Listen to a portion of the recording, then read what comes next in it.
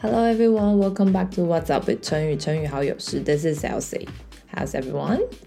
The last update was 2 weeks ago, right? I kind of make it a bi-weekly basis, but I think I might keep it that way so I can still have little free time for myself during the weekend. Honestly, I do enjoy doing this podcast a lot. It gives me opportunities to learn. I don't know all the idioms I share, and certainly not all the origins either. Yet, I completely underestimate the energy and time I need to invest to produce one episode. A 5-minute show took more time than I imagined to prepare. So, let's keep it that way and we'll see, right?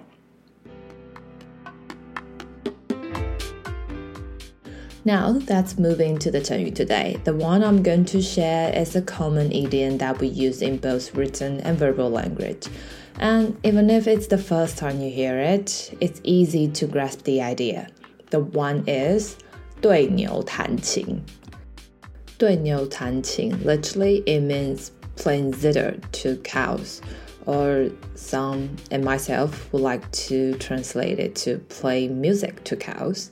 琴 here refers to the plucked string instrument, similar to zither, but not exactly the same.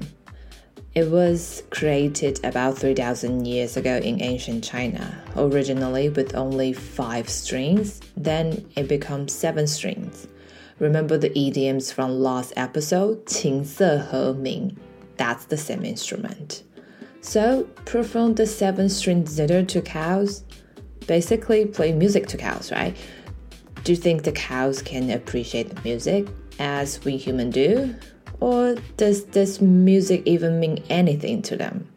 According to 孟子, they don't. 孟子, he was a scholar from 1st century. He knew literature, history, philosophy, and he is an expert in Buddhism. He's so good that many Confucianism scholars will consult him whenever they have questions about the Buddhism literature. And when he explained, he always applied the well-known knowledge from Confucianism to articulate. Some were wondering, why can't you just explain it in Buddhism terms? You're an expert in that, aren't you? Then Mengzi replied, of course I can. But all of you know Confucianism very well. It helped you to get the idea and concept easily and fast with something you are familiar with. On the other hand, if I use the Buddhism literature as a reference, it'd be like telling blind people how colorful the world is and playing music to the deaf people. Not helping at all. Even a master musician can play a zither without strings. Fur coat might keep people warm, but it's no use if the people are already dead. I can only imagine Mengzi was asked for the same question many times, because he didn't just stop there. He made another example. Back in 春秋 period, Gong Mingyi, he was a lord of Luguo. Once saw cows were eating grass, then he started to play zither for the cows.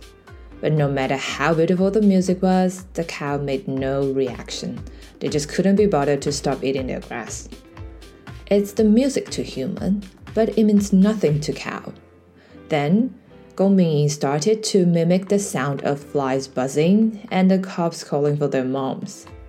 Suddenly, the cows stopped their move and looked around and seemed a bit uneased, trying to find out where the sound came from.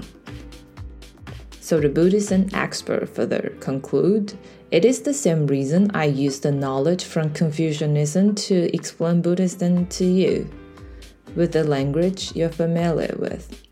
Apparently, Mengzi is also a communication guru.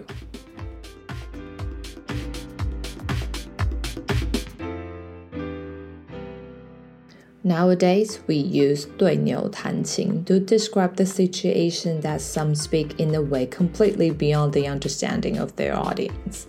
For example, talking calculus to 1 graders. 你跟小学生谈微积分，是不是在对牛弹琴？In this case, it's rather neutral. We're not implying that the one-graders are incompetent or ignorant, just the topic is beyond their understanding. However, in some cases, 对牛弹琴 could suggest a negative meaning, suggesting that one may be too stupid to comprehend the conversation or too stubborn to listen. Hence, the whole communication goes in vain. For example, 跟他讲道理简直对牛弹琴，浪费时间。Trying to reasoning with him, good luck. That's like playing music to cows, a completely waste of time. That's something we use in verbal communication a lot. So the ancient Chinese scholar believed that playing music to cows was a waste of time. But the modern-day farmers do play music to their cows, and as they said, it makes the cow happier, hence producing more milk. That's all for today's 对牛弹琴. Hope you enjoy it. Finally, I have a question for you all. Leave a message here or on Instagram WhatsApp with 成语. Let me know what you think. The question is, 做成语好友事是不是在对牛弹琴呢? Let me know.